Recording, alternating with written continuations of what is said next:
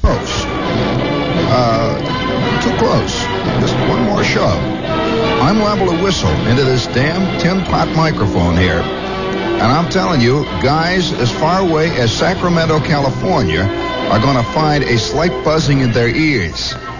Just if I'm pushed a little too close, because I was taught over the years by my old man to whistle the way a real whistler whistles. I don't mean none of this stuff, with the birds and there's a bluebird of happiness on my shoulder type whistling. I mean real whistling. You ever hear me do that, Lee? With the two fingers? I'll do it some night. I'll call a cab. I'll break windows for blocks around. All right, don't push me now. I've got a lot of talent, don't worry. For a lot of things.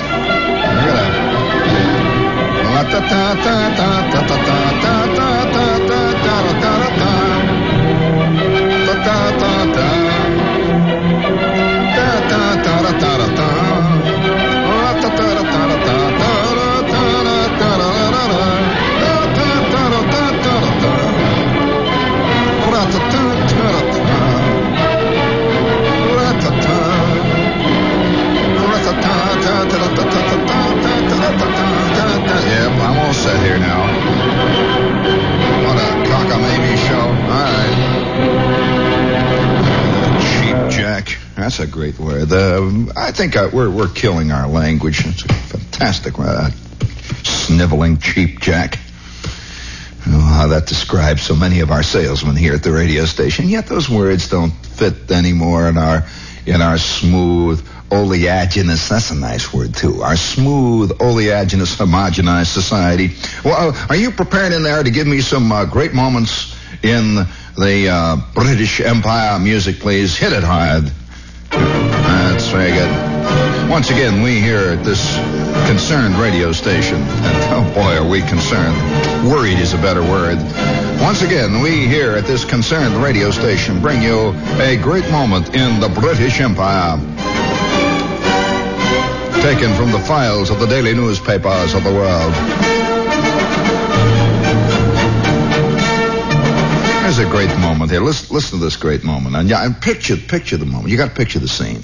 Got to allow your imagination to run. And, incidentally, if there's anything that this show is tonight, it is a straws in the wind type program.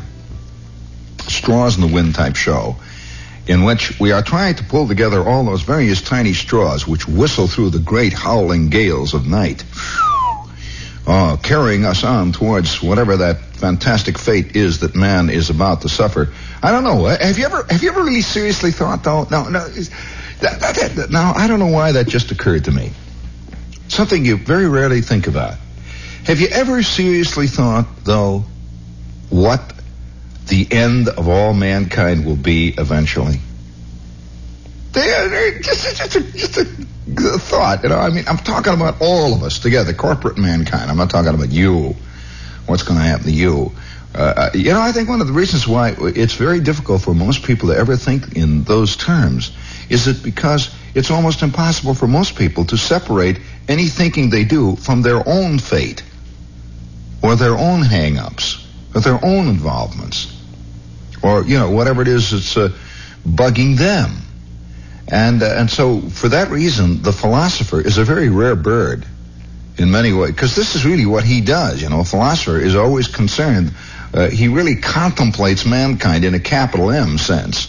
He contemplates it.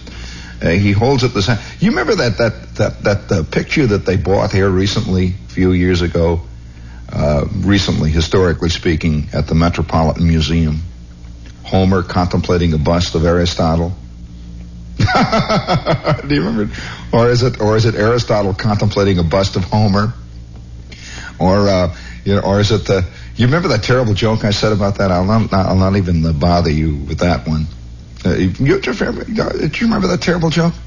Well, all right. This in a sense is a condensation of a distillation of that whole concept.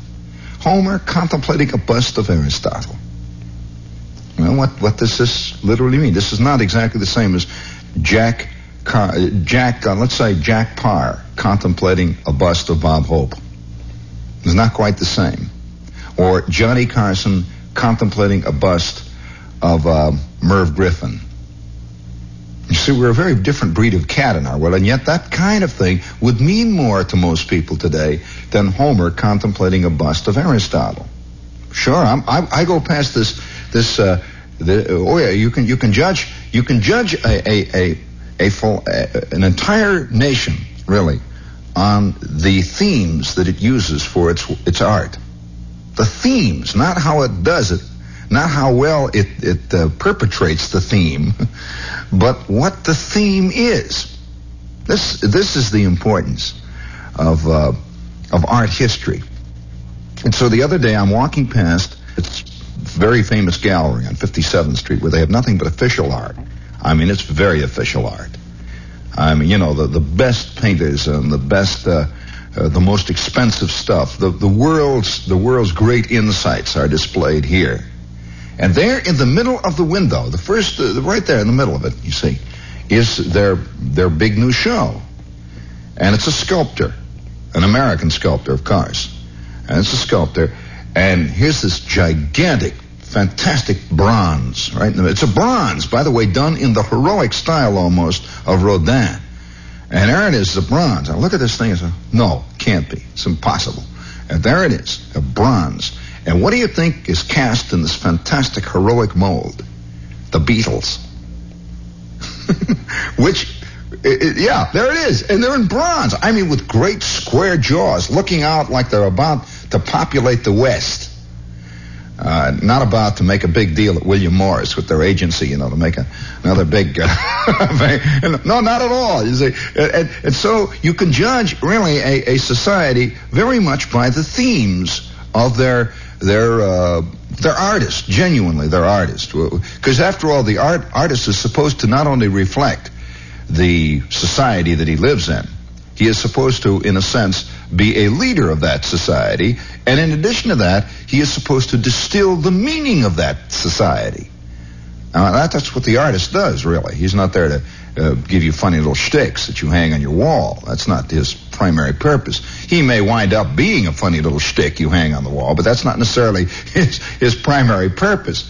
And so you see the theme there, the theme of what the artist works with. This is really far more important than whether he's good or not at it. Here, have you seen any of the op art, for example? There's no theme at all, except it's kind of hypnotic. That's about it. It's a translation. Now, I'm not putting it down. I don't immediately say, oh, Shepard's out of it again. He's putting it down. Not at all. No. Listen carefully here. The op art is an optical trick, and this is incidentally why they call it op art. It's pure trick. It's all. It's the same kind of thing that years ago. Do you remember when you used to see in the comics they had Believe It or Not? Remember all the time they had Believe It or Not. There was a chicken born with 17 legs, and this chicken lays triangular-shaped eggs. Believe it or not, sent in by Mrs. J.M. Watanabe of Euclid, Ohio. That kind of thing. Well, now, invariably, every couple of weeks, in the middle of this Believe It or Not bit, there would be this, looking like a target. It says, which way does the line run? Look at it carefully, believe it or not. Is this a square or is it a triangle? You remember those things? And they'd always vary. You don't remember them. Well, I'm sorry, honey. That's why you think op art is good. Okay.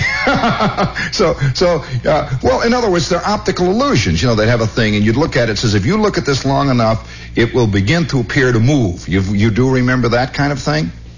Thank you. All right, George, he remembers last Wednesday. It's not easy. And so, oh yeah. The big bit today is not to admit that you remember anything. That's very important. Oh, no, it's part of inness. It is, really. You do not remember last year's gigantic fad. So if you are deeply involved in Monty Rock, you never concede that you admit to remember Joey D and the Starlighters. You do not admit this. Because by admitting that, you are also admitting you're over 4 years old, which is a fantastic admission to make. After all, Joey D and the Starlighters were popular in 1963. And after all, this is 1966. And what old phony remembers 1963? Holy smokes, that was before my time, years ago. So the concept of op and pop which is really just an optical illusion. And the guys who were doing these things, making the triangles and the squares, were recognized. I mean, the guys who were doing it for, believe it or not, recognized they were just, having fun. That's all. It was just a little shtick. But if you really want to make it big, take whatever it is that you were doing that was just kicks, multiply it by 7, and cast it in bronze, and take it up to 57th Street, and you are in B.I.isness all the way. Why? Because most of the people who buy this stuff have a nostalgia for their childhood, and they will not concede it. It is not easy to concede that you have a nostalgia for your kiddom. And so, let's say if at the age of 9, the one thing that you were hung on was hamburgers. I mean, you really, let's face it, the hamburger is in a way the definitive statement of 9-year-oldness. Now, if that is the case now you are, let's say, 39. We'll just use this figure as a figure right out of the, just anywhere. Just take that figure. Now, let's assume, however, that you are basically a klutz. Now, there are many forms of klutzdom. Let's say that your IQ has hovered in the 87 mark for a long time. Once in a while it rises to 91, and then when the wind is in the wrong direction it may go down to 74. But let's say the mean average is around 89, roughly, in that area. Which means that you have the average talent to make a rather decent bowling team anchor man. You're a pretty good organizer for the Kiwanis. That kind of thing. But yet you have gone to a school where all of that stuff is out. So what do you do when you're a displaced Kiwanis Club organizer? I mean, what seriously do you do when you've gone to a school and you've been able to squeak by, just barely get through, and now you have this degree in, let's say, dynamic accounting, some, a true klutz field. You've got a degree in something of that kind. What used to be called a clerk. Nobody admits he's any of these things anymore. It used to be called a file clerk, and now you're called an information collator. And you've got a degree in that. And you collate information. That means you file things. And now you're living in a world where you have to go to galleries. And you don't like galleries. You're really basically a bowling team captain. And, you bridle at art. Art. The word art has always been a bad scene. To a guy with fairly low intellect, it's, he doesn't quite dig this scene. But yet you got to go to the art gallery. So what happens? The art gallery comes to you. That's what happens. Now, how does this happen? Because you're the paying customer, ultimately. So you walk into the gallery. What do you want to see? You don't want to, what is this? You don't want to see Brancusi's statement about existence? What is this? Get out of here. You want to see a hamburger. And so artists have leaped up to produce a giant, bigger than life-size hamburger, which now sits over there in the corner and has a $4,000 price tag on it. Now, you feel justified in your artistic judgment about this because this is something you relate to. And I think the growth of pop art and op art has all been connected with this kind of arrested development. Not only, I don't mind people who have arrested development, but once you give them matches, in other words, give them a credit card, and they're dangerous. Because there's an old philosophical and economic law. I have to paraphrase it. The law really reads something like this, that the bad will always invariably drive out the good. Which means that you let 3 klutzes in the agency, and invariably within 5 years the agency is a veritable Taj Mahal of klutzdom. Why? Well, I don't know why. Maybe it's because the klutz has more vitality. Maybe because he's louder. Could be. You remember when you used to read about the barbarians at the gates? You didn't read about that either. Well, do you remember when you used to read about James Bond? That you remember. Well, I'm sorry. Well, of course, I assume that you've read. That's a terrible assumption, too, to make. Speaking of the illiterate, would you please Oh, yeah, that reminds me. This is WOR AM and FM, New York.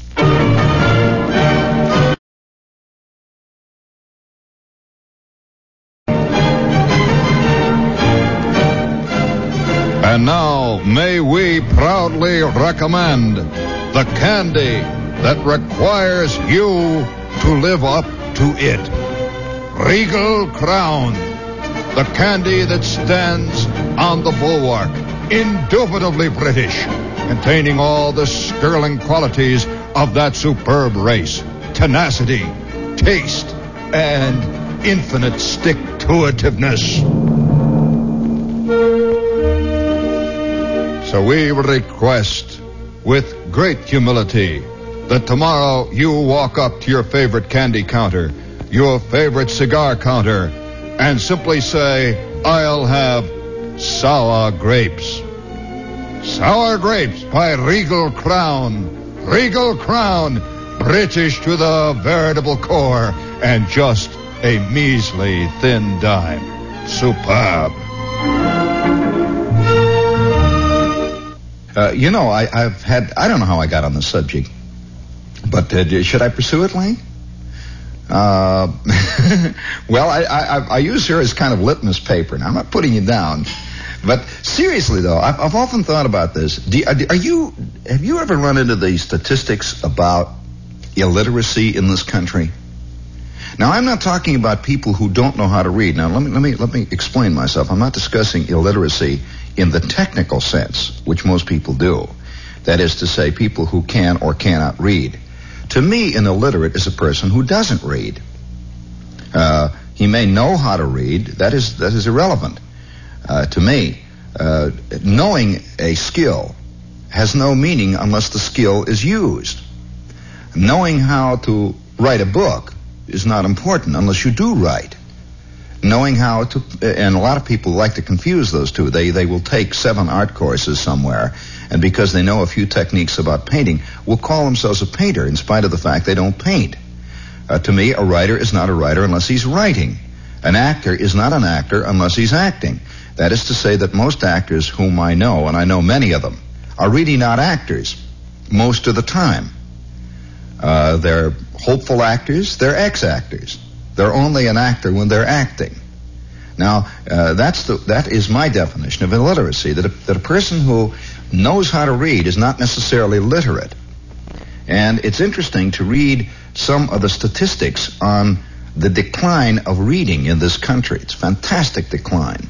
That the number of people who have bought a book in the last year, the number of people who have read a book in the last year, has become almost minuscule.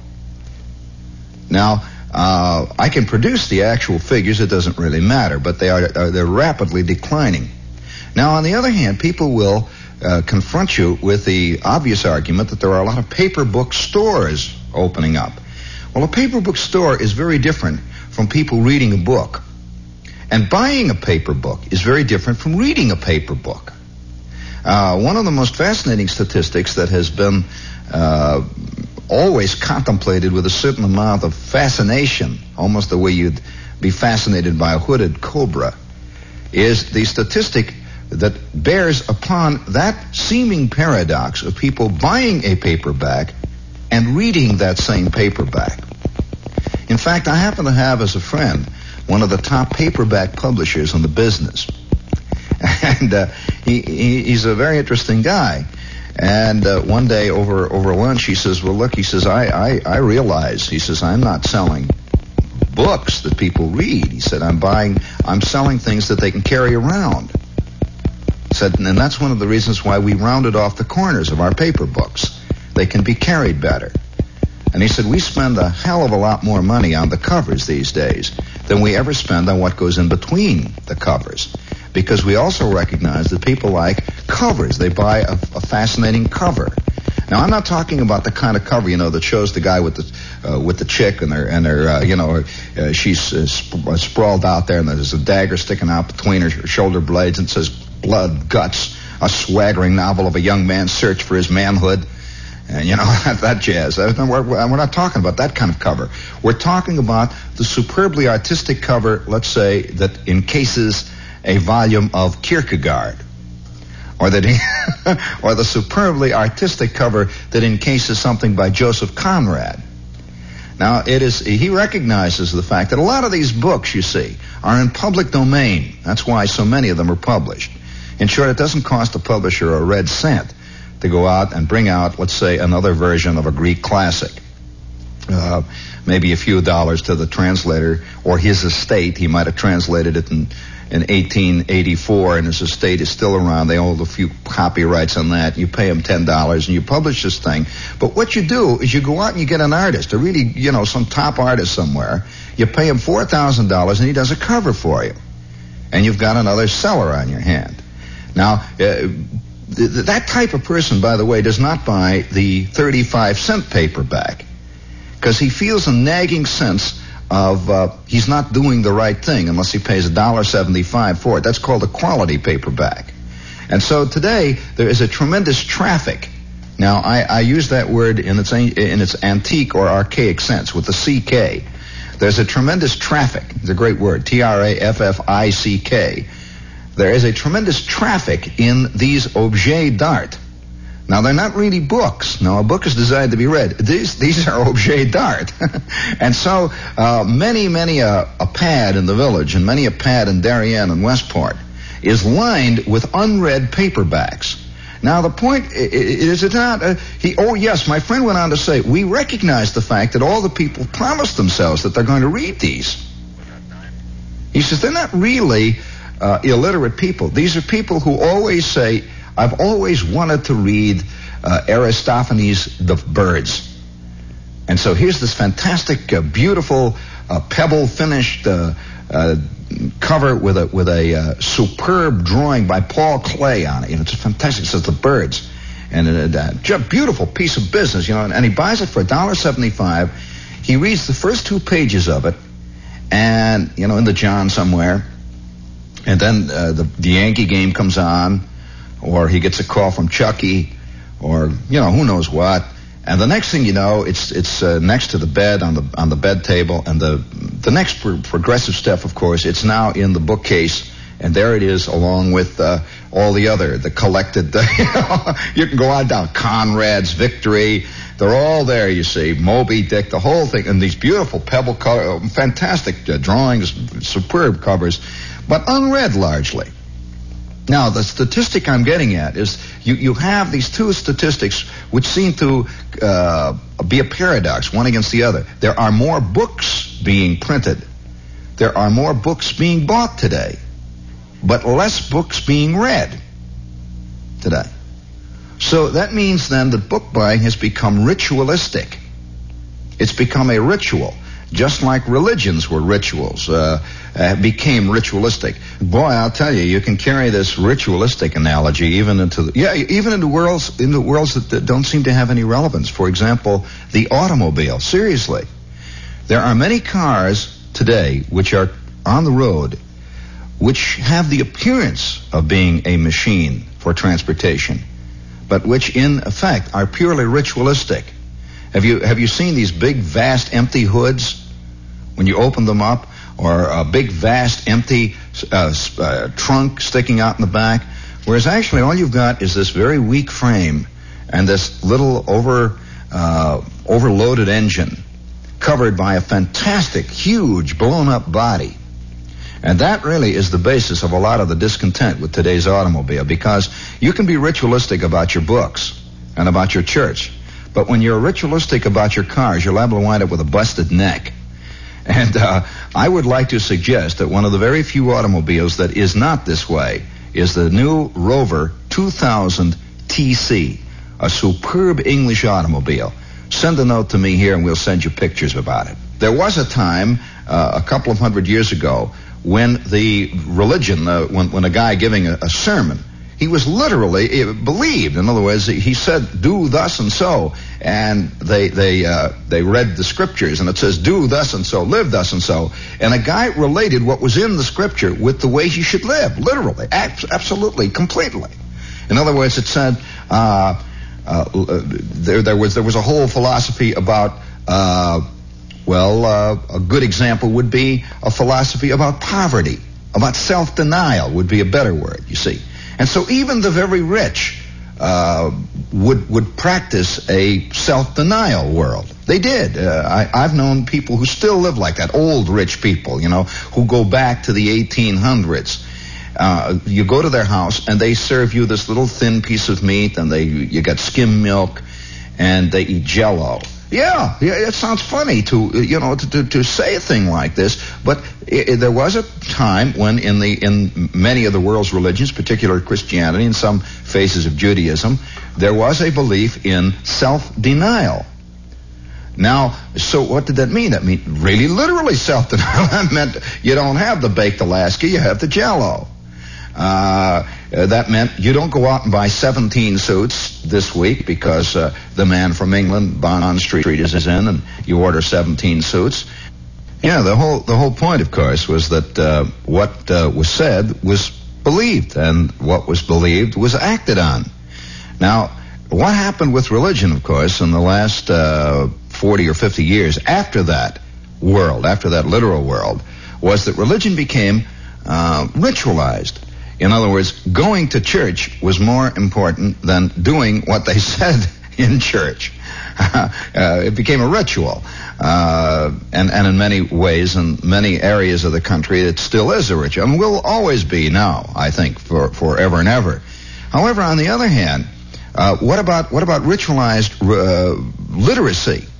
Well, to carry that analogy further, you surround yourself by books which are unread.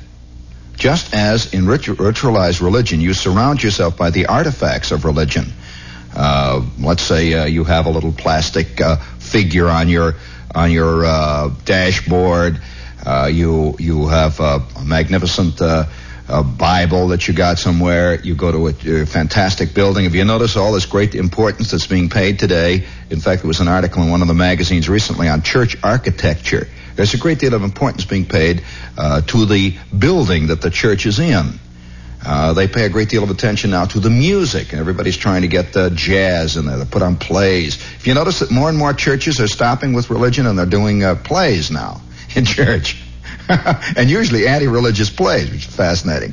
They have jazz. They have one thing and another, all kinds of totally extraneous situations. In short, the church is literally turning into a theater. Now, the church always was theatrical, but only as a technique.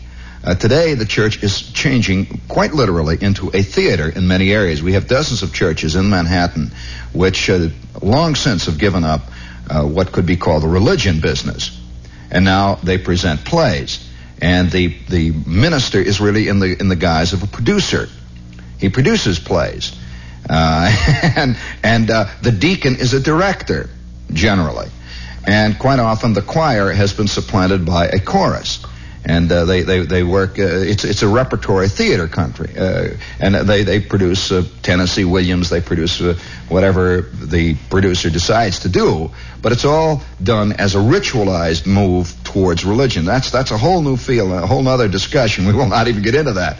But getting back to ritualized literacy, which I think is even more fascinating at this point, you will find, I'll tell you this as a man who does some writing, that there are very few magazines today who even publish what could even remotely be called works of the mind. That is to say, fiction, poetry, or anything that has to do with the creative mind at work. Almost all magazines have very carefully and slowly and almost usually unconsciously made the transition into what could be called repertorial magazines. And so today, a magazine which used to, say, publish the works of a Hemingway or an F. Scott Fitzgerald or an Edna St. Vincent Millay or even a Norman Mailer or a Baldwin, now today publishes long, involved articles on, let's say, the real Joe DiMaggio or Sandy Koufax's battle with arthritis.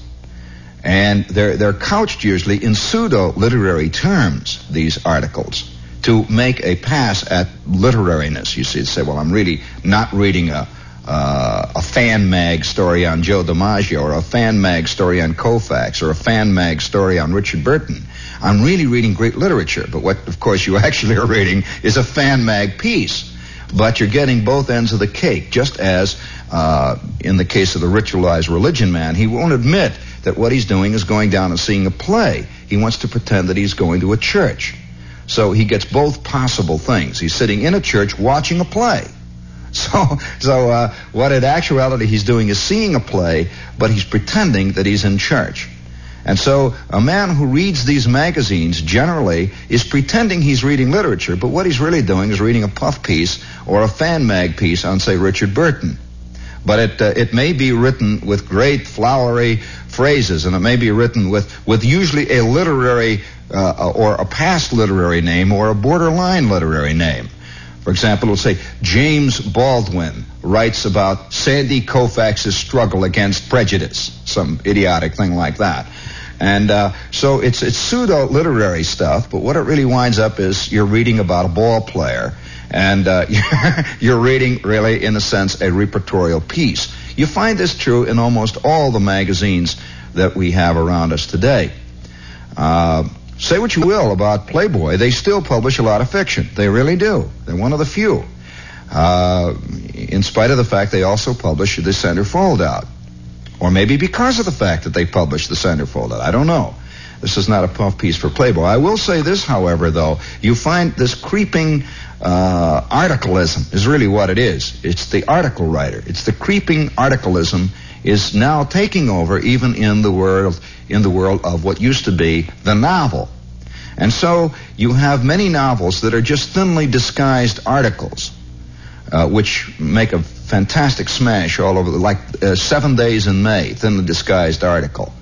Or like, this White House, this big White House craze we had a couple of years ago, where Fletcher Nebel and people like Eugene Burdick, they're thinly disguised article writers. And their pass at being novelists is very, very minimal, if at all. The Green Berets is a thinly disguised article. Now, this is the kind of thing which has slowly begun to take the place of real writing, that is to say, works of the imagination.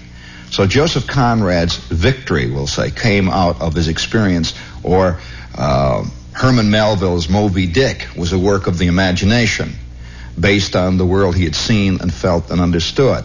Certainly you couldn't say that for The Ugly American, as a typical example of the non-novel. Let's put it this way, the anti-novel novel, a thinly disguised article. Now, I'm not arguing against that, because that type of novel has always been around. Upton Sinclair wrote that type of article. Frank Harris wrote that type of book or article. They're really more articles than they are books. But this has now become really, in a sense, Truman Capote's piece is an example. Hardly anyone will admit that reads this, anyone who reads it, that he's really simply reading what used to simply be called, it used to run in 3-part articles in True Detective, that kind of thing. The bloody axe murder that occurred in Kansas. Well, now it's written with a pseudo-literary ease. It's written with, and that's with an E-S-E rather than an E-A-S-E. It's written with pseudo-poetic terms as he describes the blood that splashes across the floor. He describes it as a ruby red carmine instead of dripping blood. But the point is that anyone who reads it really is, in a sense, reading the same thing that appeared for years under True Detective, under real-life detective stories. Or it appeared on the 3rd page of the Mirror. It's hardly a work of imagination. But you've got to pretend that it is, and that's important in a ritualistic society. And so everywhere people are pretending that it is a work of the imagination. And part of the pretense is how hard the man worked on it. That's part of the pretense. If a guy says, well, I went out and I read the accounts and I walked around town and asked a few questions and I wrote this thing, you have to pretend, because we all know that art takes a long time to produce. So if you notice that the writer of this has made a great brouhaha about it took him 6 years to write it. That's important in the ritualistic world. Who cares how long it took? A genuine work of art, you don't care. Who cares how long it took Moby Dick to be created? Who cares how long it took, say, for example, for Rembrandt to paint his peasant woman? Is it important? Well, a lot of bad artists, as a matter of fact, take years to turn out a bad piece of junk. I've known one old lady who has been working on the same painting on velvet of a cat for over 2 years. And when she finishes it, it's still going to be a bad painting of a cat on velvet. So, but in a ritualistic society, these things are all very important. So have you noticed that in the discussions of that book, there's always been brought up 6 years it took to write it, as if that makes it better, you know. Who knows how long it took for Poe to write The Raven? There's no record of that. He might have written it in 4.5 minutes. But a genius doesn't, the time that it takes for a genius to create what he does is rarely a criterion. Some geniuses take longer than others. For example, it took Rodin sometimes 30 years to create a work. Well, that was Rodin. On the other hand, Rembrandt, have you ever seen Rembrandt's drawings? Rembrandt's drawings made on the fly are some of the greatest pieces of graphic art ever created, and he did them in a minute and a half. Well, so you have two different types of men at work. But time is never discussed in the world of genuine art, and yet this is part of that ritualism thing that we're using here. This is a ritualistic pseudo-literary society. So large numbers of people reading the story of a murder really are reading the story of a murder, but they got to pretend they're reading a new form. It's a new novel, a creative, novelistic form. And so you keep up this facade, just the way people who are going to a church quite often will keep up all the artifacts in their houses. They will pretend one thing, and they'll play. They have albums of hymns and all the whole scene. But actually, what they're doing is pursuing a ritualistic kind of world, really, rather than a real world, which they actually exist in outside of the ritualistic area that they're paying obeisance to. Now, is this too involved or not? All right, now let's take on the other hand the business of writing, again going back into a neoliterate society. Now, it is quite natural during a day of rapidly approaching illiteracy that you must find people who will explain it to you and tell you it's a good thing that this is happening. There are always, this is what is known as following false idols, incidentally. In any given phase of history, there are always people with very official credentials who will leap up and say whatever is happening is good. It's the best possible thing. As a matter of fact, are you aware that this is one of the very first things that happened in Hitler's Germany, that large numbers of very official people with doctorates after their name leaped up and said, he's right. And so the great vast herd of the German population shrugged their shoulders as well. You know, after all, if Dr. Goebbels said so, after all, he's a doctor of philosophy, this doctor, that doctor, and so on, they must be right. So they produced a whole false world of genetics and God knows what else, you see, all based on the official premise that anybody with the name doctor after his name must be an official man and hence knows what he's talking about.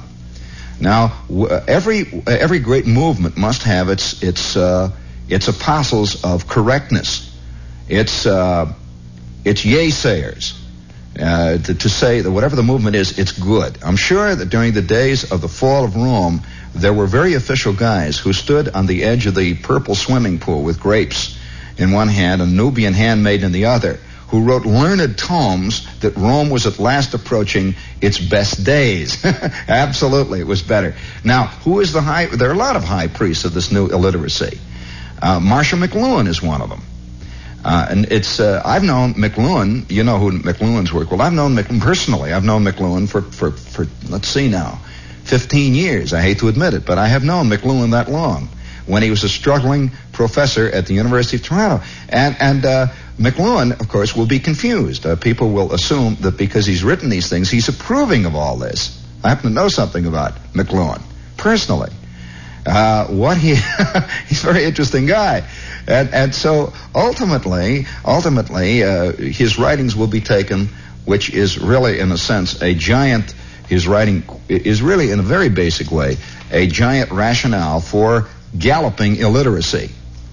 That he's for looking at comic strips, really, as opposed to, or it is assumed that What he's really, in a sense, saying in much of his work is that we are living in an illiterate age, and we're going rapidly towards that in a breakneck pace. We're galloping. Now, what is illiteracy? Well, it can be many things. Sitting, by the way, in a movie house watching a movie is not literate. I don't care how serious the movie is, it is not literate. It is something else again. Whatever that new definition that will finally arrive, I'm not sure yet. I don't think many people are.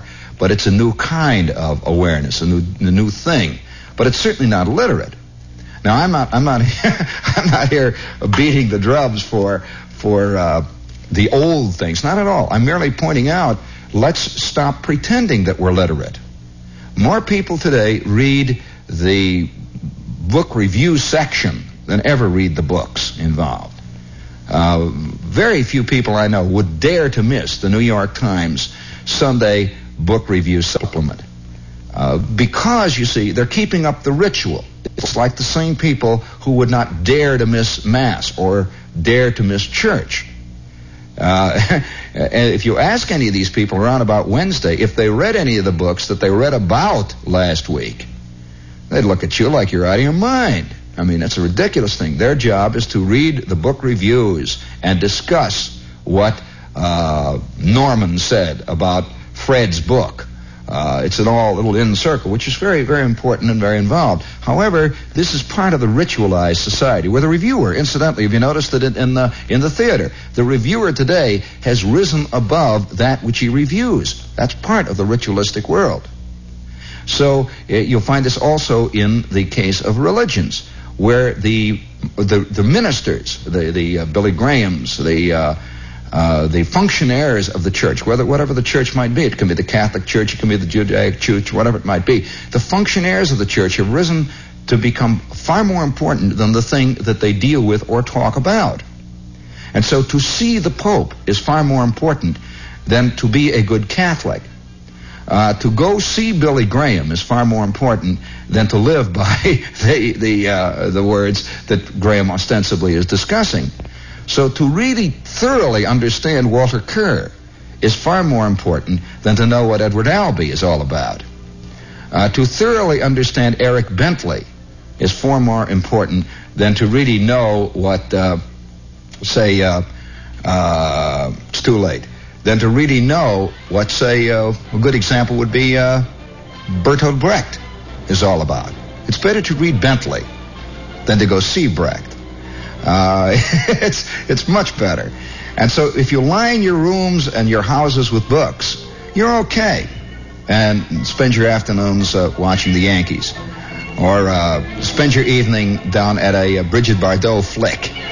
You can pretend, of course you have to use the word flick, you have to pretend that watching Bardot is a fantastic spiritual exercise in total literiousness, in the total understanding of mankind. You're not watching a set of bazooms. You're watching something else, and you're getting something else. You'd hardly ever admit that you're in the same class with that large crowd that stands outside of a Doris Day movie. Oh no. As long as it was a Swedish producer or a French director, you're in business. So if you can get both of them, get a Doris Day movie directed by Ingmar Bergman and written by Camus, you got the whole scene. When are they going to do it? It's got to happen.